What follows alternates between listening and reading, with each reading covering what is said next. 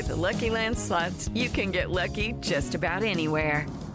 This is your captain speaking. We've got clear runway and the weather's fine, but we're just going to circle up here a while and get lucky. No, nothing like that. It's just these cash prizes add up quick. So I suggest you sit back, keep your tray table upright, and start getting lucky. Play for free at LuckyLandSlots.com. Are you feeling lucky? No purchase necessary. Void where prohibited by law. 18+ terms and conditions apply. See website for details. This content may not be suitable for all ages. Listener discretion is advised. But I kept telling myself over and over that I was overreacting, and it was just my paranoia acting up, and there was nothing to worry about. Boy, was I wrong. In the middle of the left lane, out of the pitch black, there was a man standing there. Do you want me to knock you out as well? Do I have to stab someone to shut you up? Do I have to kill you? I'll knock you all out. You are all nothing. From Disturbed Media, join your host, Chad, for true tales of horror, bizarre happenings, and unexplainable events. This is Disturbed.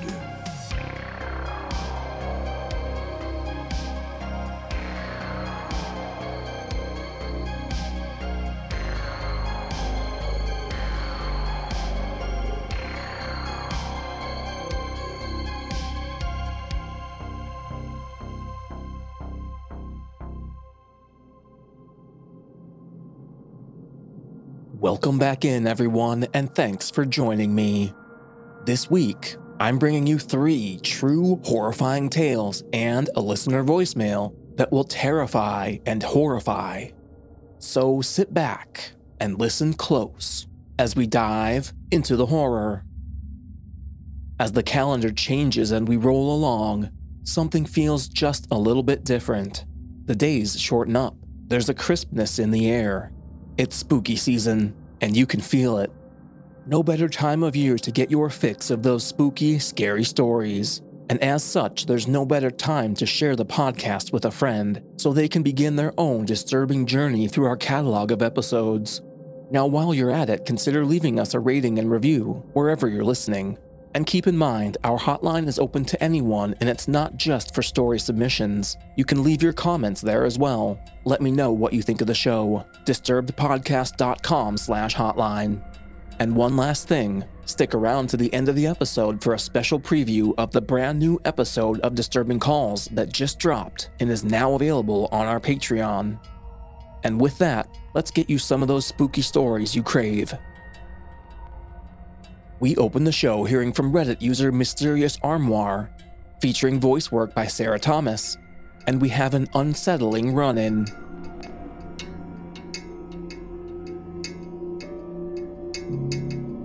At the time of this story, I was 21 and living in a major Midwestern city, attending the university there. Having lived there for only 1 month before my story began, I had witnessed a train stop stabbing, been yelled at by a crackhead, had a homeless guy follow me and threaten to choke me outside the physics building on campus, and watched a 13-car cop raid on a drug house just across the street.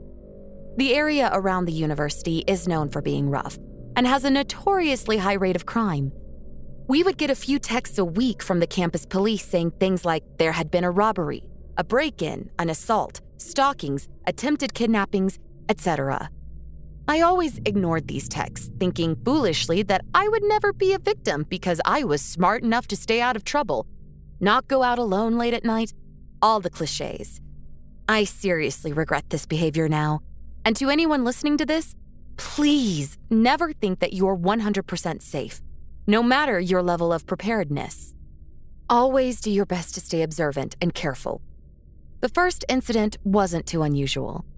I was just a block or two away from my apartment building one day in the early evening. It was still light outside. I was walking my dog, Sesame, a cute Shiba Inu who just looks like a fluffy, goofy puppy, and has never been frightening or particularly protective in his life.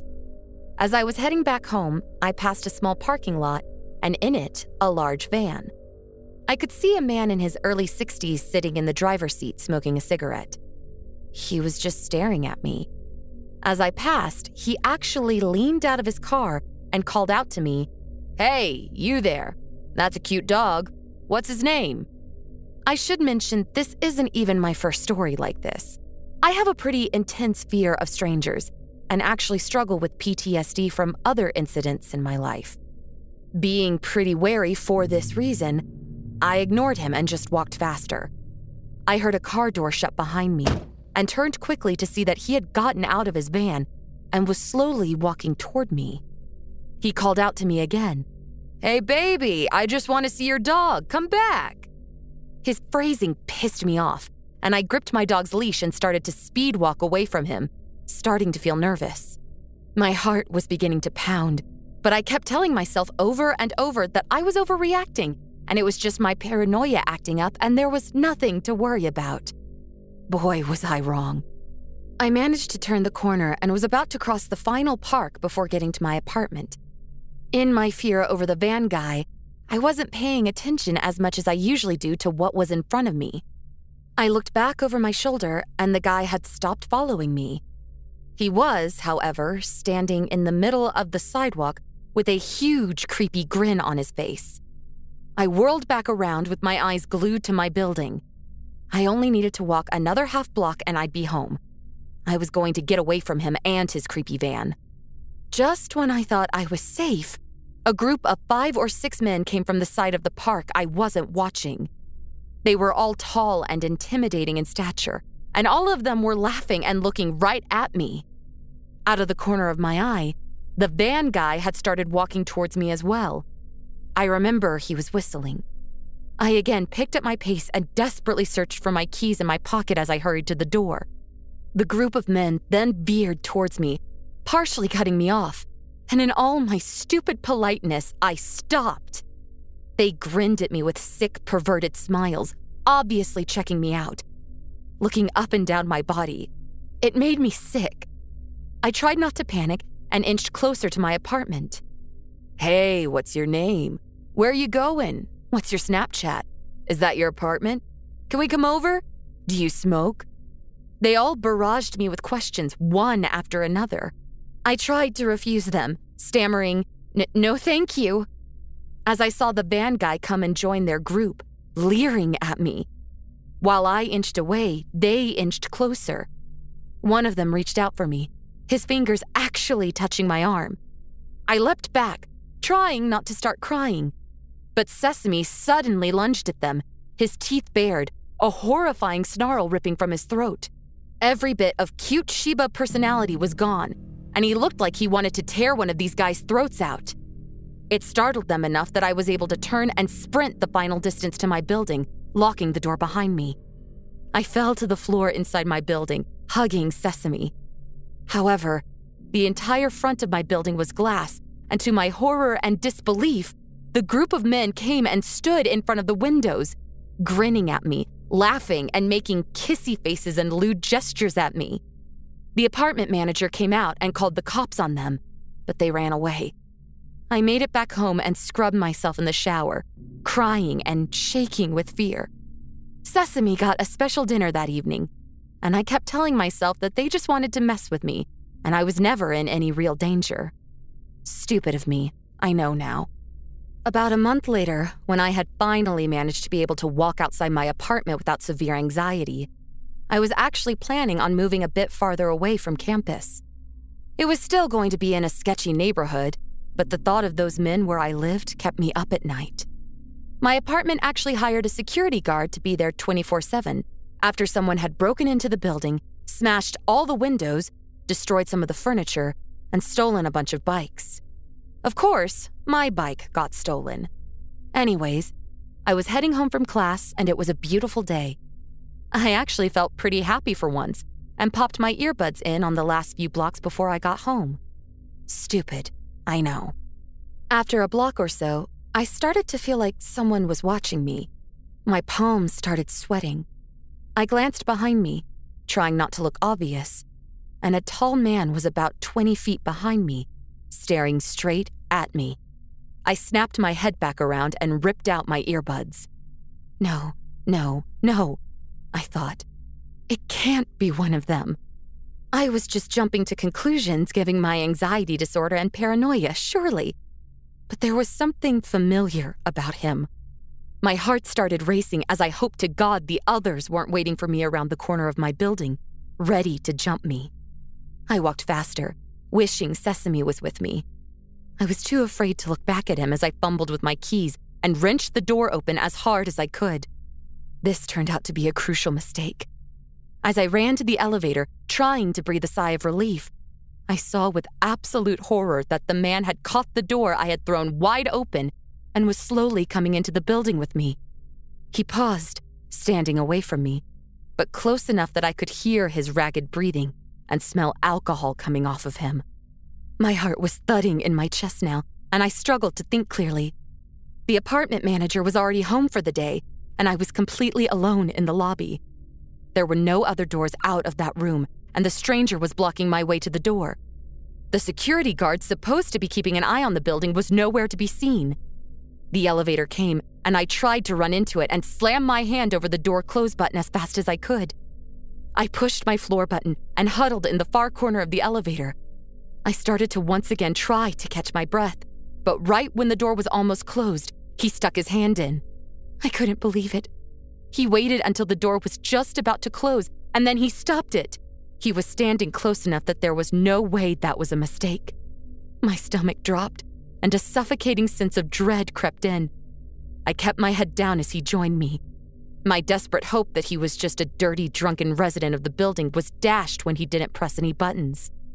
I don't know why I didn't run out of the elevator or try to leave the building again. I was paralyzed with fear, and all I could do was watch as the door closed and sealed my fate. The elevator was filled with the stench of alcohol and BO.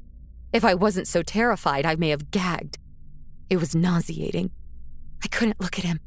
I couldn't move. I tried to scream at myself in my head to press the wrong button and try to escape him, but I was completely petrified. He leaned closer to me, and I heard him breathe in deeply and very quietly sigh, like he was content. I felt tears well in my eyes, and the seconds it took to reach the top floor where I lived felt like hours. I saw no way I could escape the sick, drunk guy who was smelling me. In the reflection of the elevator walls, I could make out his disgusting smile. He was staring directly at me, his hands in his pockets, clearly holding on to something. I'm not religious, but I prayed that I would make it to my door in time. I realized he probably wasn't going to attack me in the elevator. There was a large camera in the ceiling. I looked up at it, feeling a tear spill out of my eye as I did so, hoping that whoever saw the tape eventually would identify this man. The worst part of all of this is that I've trained in martial arts and self-defense since I was about 8 years old. I thought of myself as stronger and braver than I was acting. I should know what to do. I should be strong enough to do it. But no matter how many times I had disarmed, thrown, or choked out attackers in the studio, nothing totally prepares you for the dread of a real-life situation. As the elevator reached my floor, I managed to snap out of my stupor long enough to dash through the door and run to my apartment unit. I nearly missed the keyhole, but I threw open my door. I was nearly through when my backpack snagged on the outside handle of the door, trapping me. I heard the man walking quickly to my door, a low chuckle building in his throat as he watched me panic and struggle to get free. I felt like a mouse being watched by a cat, trapped and helpless, so close to escaping. I finally gave up and shoved my arms through the straps, abandoning my backpack. As I did so, the man suddenly reached out for me. I was able to slam the door shut, deadbolting it. The gust of air from the door slamming brought his disgusting smell in with me, and in my terror and disgust, I retched violently. I looked through the peephole. He was staring right at me, pressing his forehead against the door, his mouth bent in a furious scowl. He swore at me and ripped my backpack off the handle of the door, slamming it to the ground. I winced as I heard my laptop thud. I was still too terrified to say anything, but I grabbed the knife I kept by my door in my hand, ready if he tried anything. After a few minutes of staring at my door, jiggling the handle, licking the peephole and making obscene motions at it, he unzipped my backpack, dumping its contents on the floor. He picked up my bag, sniffing it and leering at the peephole as he did so, like he knew I was watching him. I couldn't look away, again paralyzed in fear. Finally, he left, using the elevator visible from my door like nothing had happened. I continued to stare out the peephole for what felt like an eternity, and then finally called the apartment manager, feeling my anger sinking in that the security guard hadn't been anywhere in sight, not paying attention. It turns out he had fallen asleep eating Taco Bell and watching movies on his phone. He was only 10 feet away from the elevator the entire time, sleeping in the office behind a closed door. They fired him, but the creepy guy was never caught, and neither were any of the others. I don't even know for sure if this man was part of the original group. I was honestly too terrified to look much at their faces during the first incident. I moved out of my apartment a week later, staying with my boyfriend at the time for the remainder of my lease, and keeping Sesame with me at all times when possible. A few more things happened while I lived in that city, from having to call in a gunfight from outside my new apartment window, to having to pick up my friend who was being followed by a van, to having to evacuate during an arson incident. There are nice things about that city too, but during my time there, besides learning that the police department was absolutely useless and corrupt, to nearly escaping with my life multiple times, I couldn't be happier to be far, far away from there, and doing a lot better with my fear and anxiety.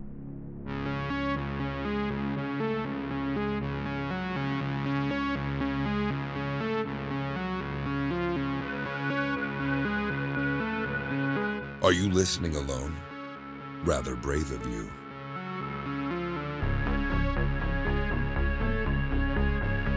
Next up, we check in with Reddit user BertoVibe, featuring voice work by Matt Bradford.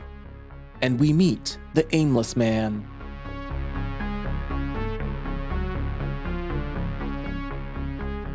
What I'm about to tell you is going to sound hard to believe, but I swear it happened, and I have a friend that saw exactly what I saw.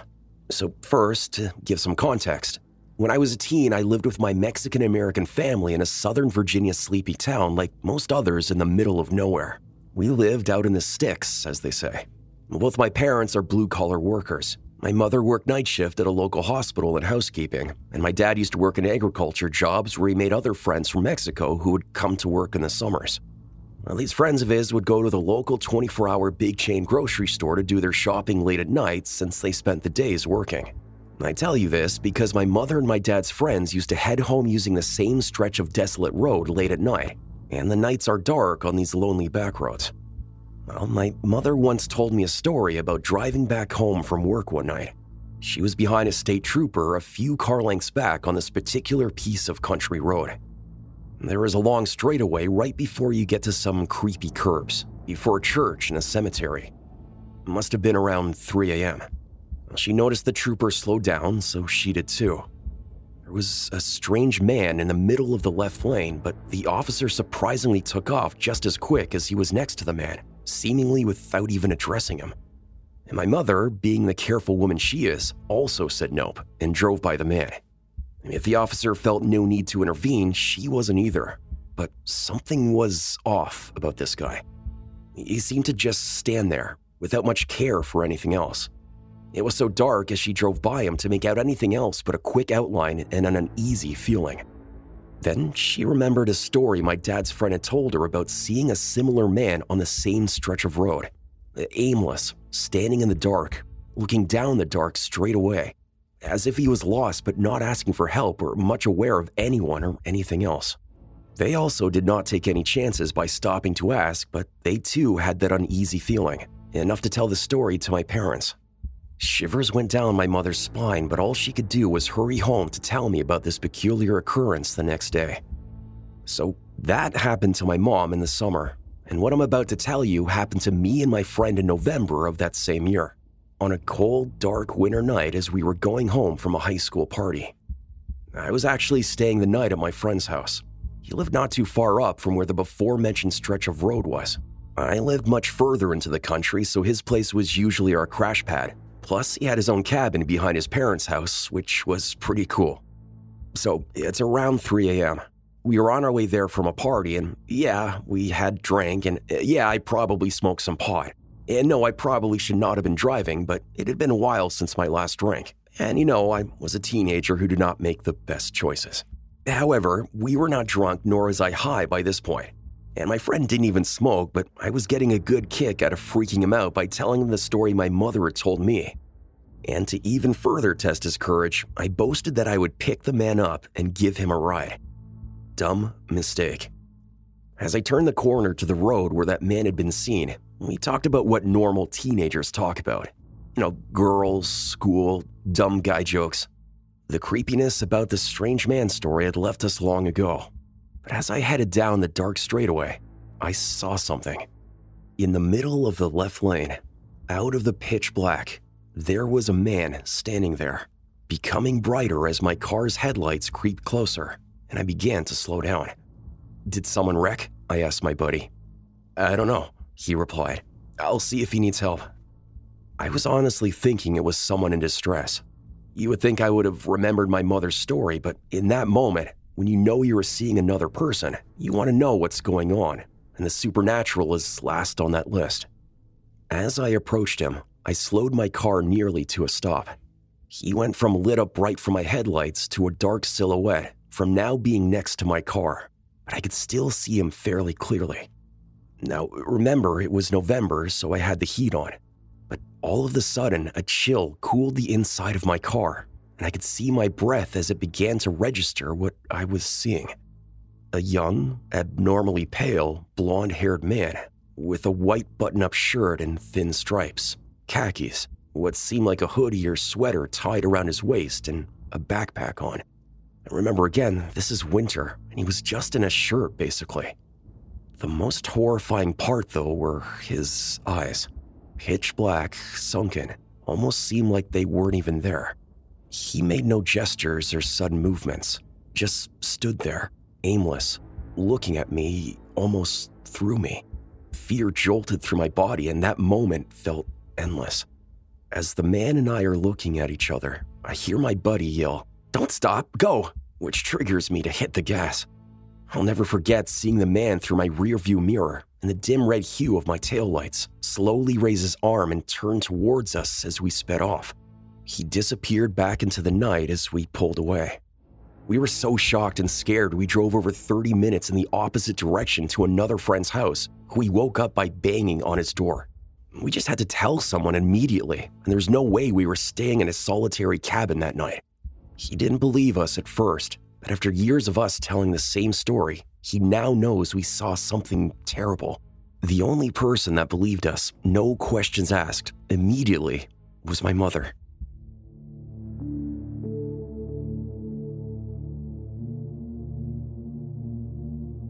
We need to get rid of some evidence. Don't go anywhere. With the Lucky Land Slots, you can get lucky just about anywhere. This is your captain speaking. We've got clear runway and the weather's fine, but we're just going to circle up here a while and get lucky. No, nothing like that. It's just these cash prizes add up quick. So I suggest you sit back, keep your tray table upright, and start getting lucky.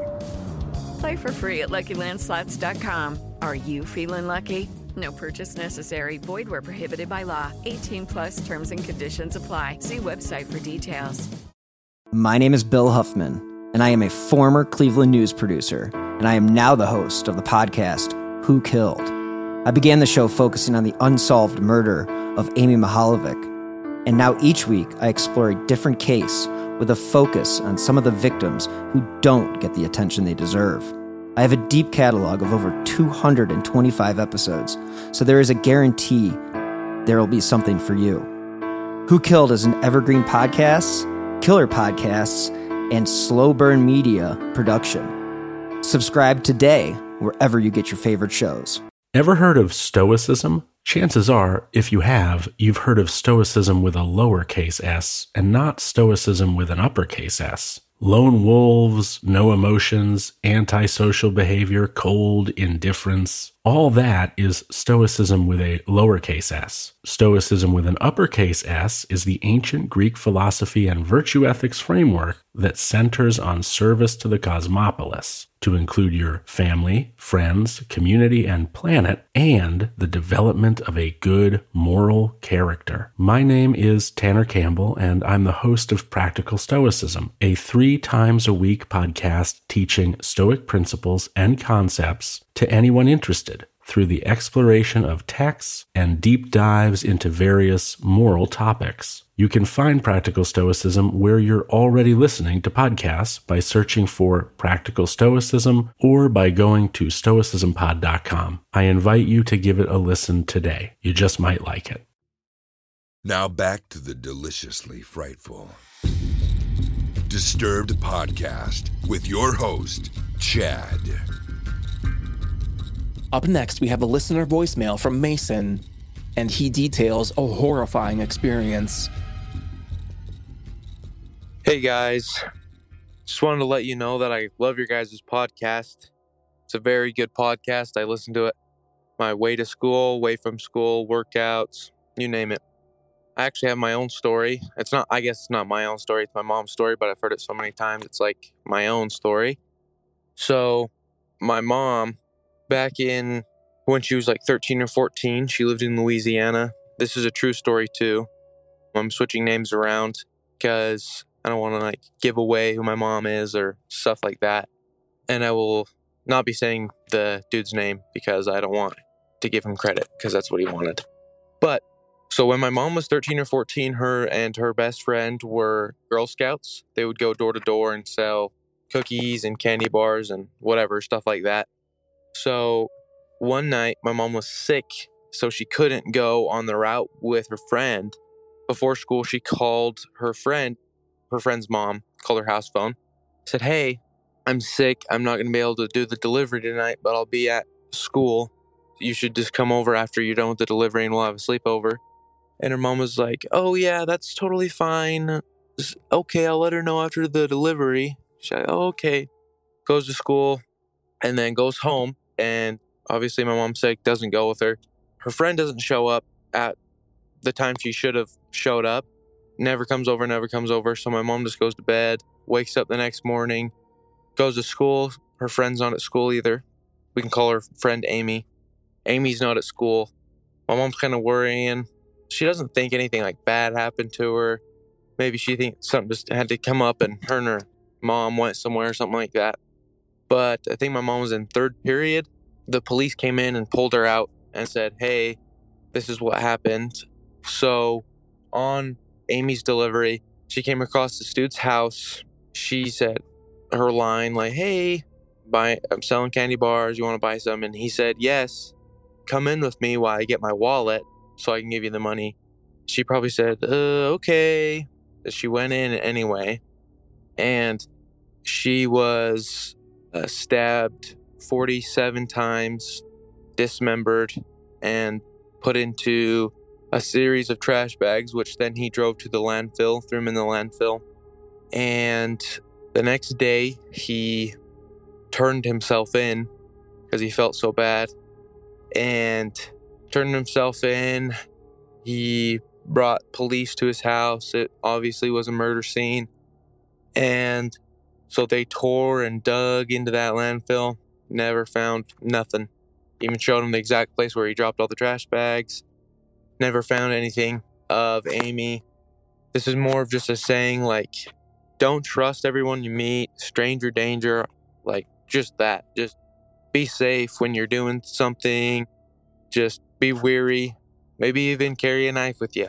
Or if you are armed, you carry your handgun. But just be safe. Be protected. Yeah, it's a scary reality story. This is what can happen. But thank you guys.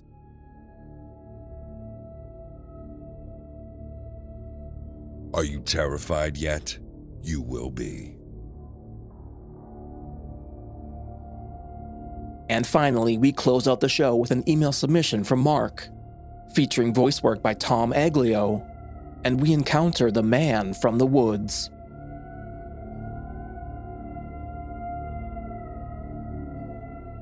So me and my friend are very outdoorsy type people, and we had decided to take a trip that involved 5 days of canoeing and wild camping across various lochs in Scotland.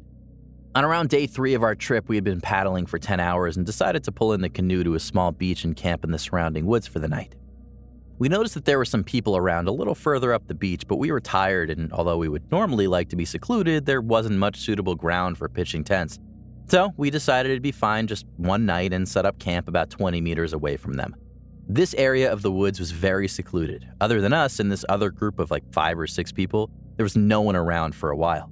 We had noticed an official paid campsite as we'd paddled down, but that was around a half a kilometer back along the river from where we had decided to camp. This will come in later. You meet a lot of quirky people when you do wild camping. That's not unusual, and this other group of campers seemed like no exception to that rule. They were clearly very loud and a little messy.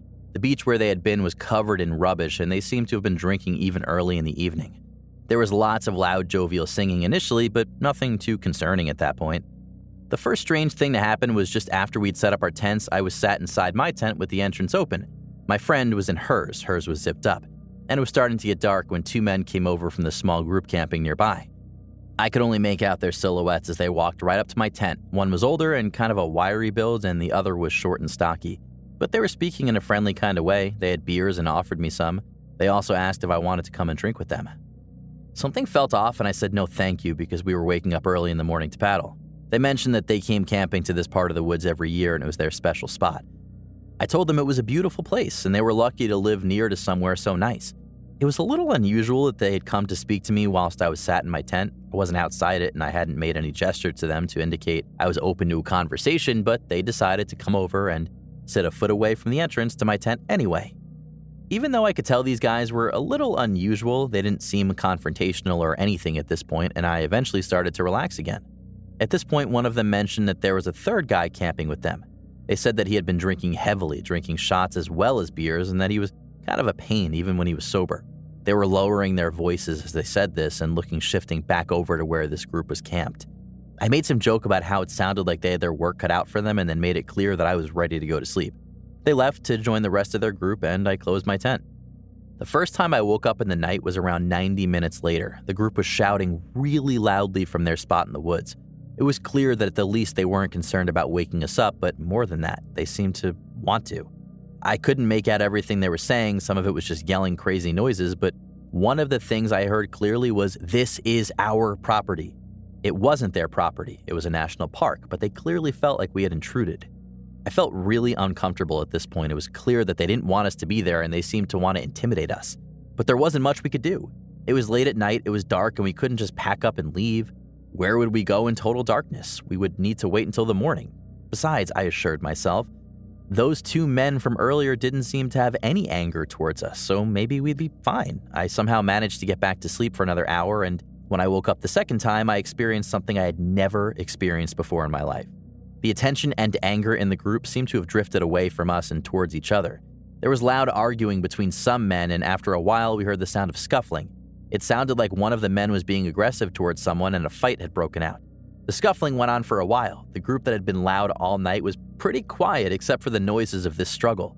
Suddenly, the scuffling stopped. One of the men had stopped speaking, and only one man's voice was shouting loudly at the rest of the people.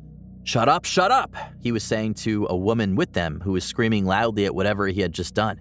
"Do you want me to knock you out as well? Do I have to stab someone to shut you up? Do I have to kill you? I'll knock you all out. You are all nothing. Nothing."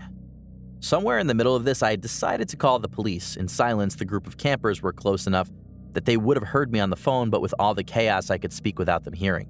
Luckily, I had signal enough to make the call. I called the police and gave them the coordinates you can see from a location pin on Google Maps, as well as the name of the campsite that was half a kilometer back along the river from where we were. It was the only landmark nearby.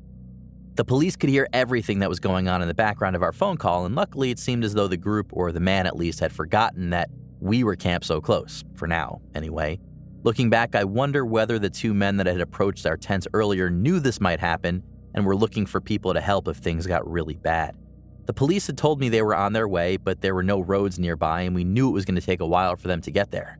As the situation seemed to be getting more intense by the second, I whispered to my friend that we should get out of there.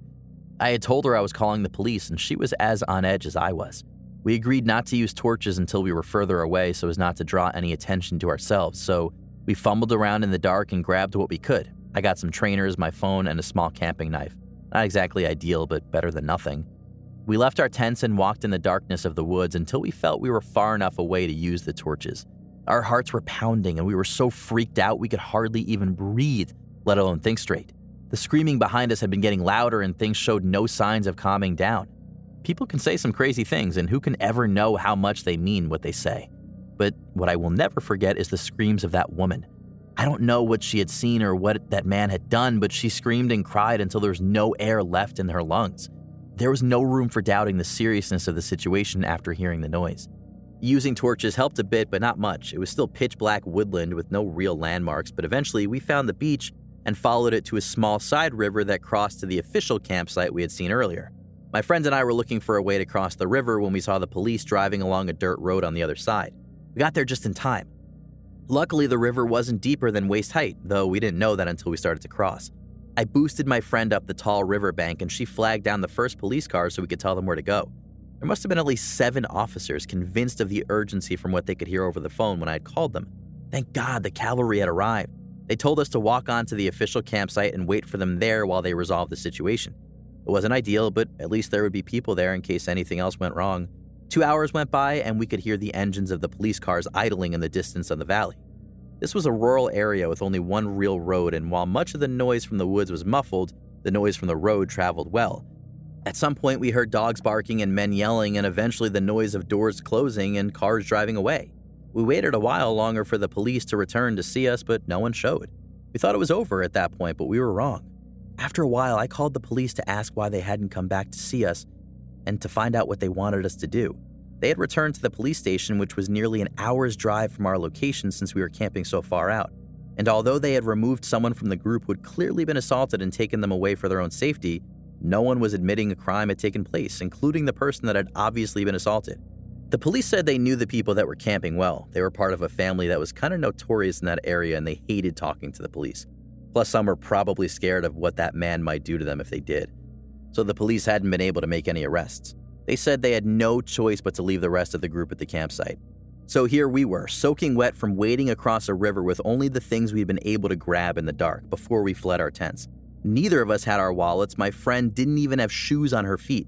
And what's worse, all our stuff was now 20 meters away from at least one aggressive drunk in a group that hated people talking to the police and that must have known we were the ones to call them. After all, there was no one else around but us. The officer on the phone admitted they should have helped us leave while they were still in the area, but that now they were so far away, they were extremely busy. They wouldn't be able to help come back just to supervise us gathering our stuff and leaving. They said that the police have limited resources and have to prioritize dealing with things that are happening rather than things that might happen. Basically, if this drunk, aggressive man spots us and attacks us while we're trying to gather our stuff, we could call them back and report them then. It was like something you'd read in a horror story, not something that could actually happen to us. But from the police perspective, the issue was resolved and we were on our own. I waited until 8:30 a.m. when we figured they'd be sleeping off the heavy night and people might start walking along a nearby walking track that ran through the woods by our tents. I went and left my friend at the campsite. I crept up to where we had camped and started taking down the tents as quietly as I could. Luckily, as I was doing this, I spotted a jogger coming past on the woodland track. He was obviously skeptical of my story, but he was a pretty athletic-looking guy and he agreed to keep watch while I loaded our canoe with the tents and other various items. He was camped in the official campsite with his girlfriend where my friend was wading along the river and had agreed to carry a few things over there while I took the rest in the canoe.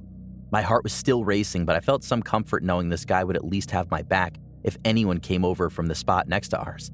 As I finished loading up the canoe and cast off from the beach, I paddled a couple of times and got far enough from the shore to know I was out of danger. I felt the weight of the world lift off my shoulders and the finish line to many of the stories on this podcast popped into my head. To the family in the woods and that aggressive man, let's never meet again.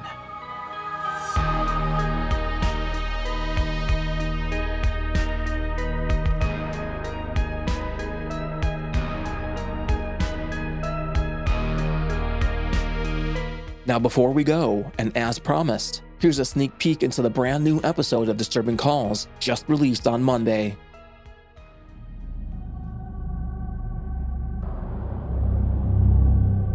"911, where's your emergency?" There's been a shooting at Borderline. Oh my God. Please! How high is the water? It's up to my window. Yeah, there's gunshots still inside. I've been hit. I'm bleeding everywhere. People are running everywhere. My friends are inside. Yeah, I just killed my brother. I got heart problems and my heart's beating out of my chest right now. All right. Car drove into the river. She is still in the car at this time. She cannot get out. The water is up to the windows. Yeah, there was the security guard was dead. The two people working at there was 2 people dead. I shot him 3 times, one in the back, twice in the throat. Come get me right now. I turned myself in. Him and his girlfriend are tied up in the basement. Everybody just down, hunker down, right behind here, okay? Oh my God, I'm gonna drown, ain't I? The police were out here earlier and did absolutely nothing. There's a person dead? Yeah, come on, I need somebody, help me. It's really bad right now. It's coming through. Please hurry up. They're unconscious, ma'am. Oh my God. This full episode, along with 18 other bonus episodes of Disturbing Calls, are available right now to everyone in the $5 level and higher at patreon.com/disturbedpodcast. Don't forget you can send in your own true terrifying tale. Head over to disturbedpodcast.com/submit to find out how. If you'd like to support the show and gain access to bonus episodes, ad-free content, and early releases, visit patreon.com/disturbedpodcast or find the link in the show notes. And a big thanks to our newest supporters, Chad H., Caitlin O'Brocki, James Bowie, Jeremy York, Cassie, and Rachel Carl. Thanks so much for your support. Music by Carl Casey at White Bat Audio, Code.ag, and Kevin Hartnell. Thanks for listening. We'll be back next Thursday with a brand new episode. And stay safe out there, y'all.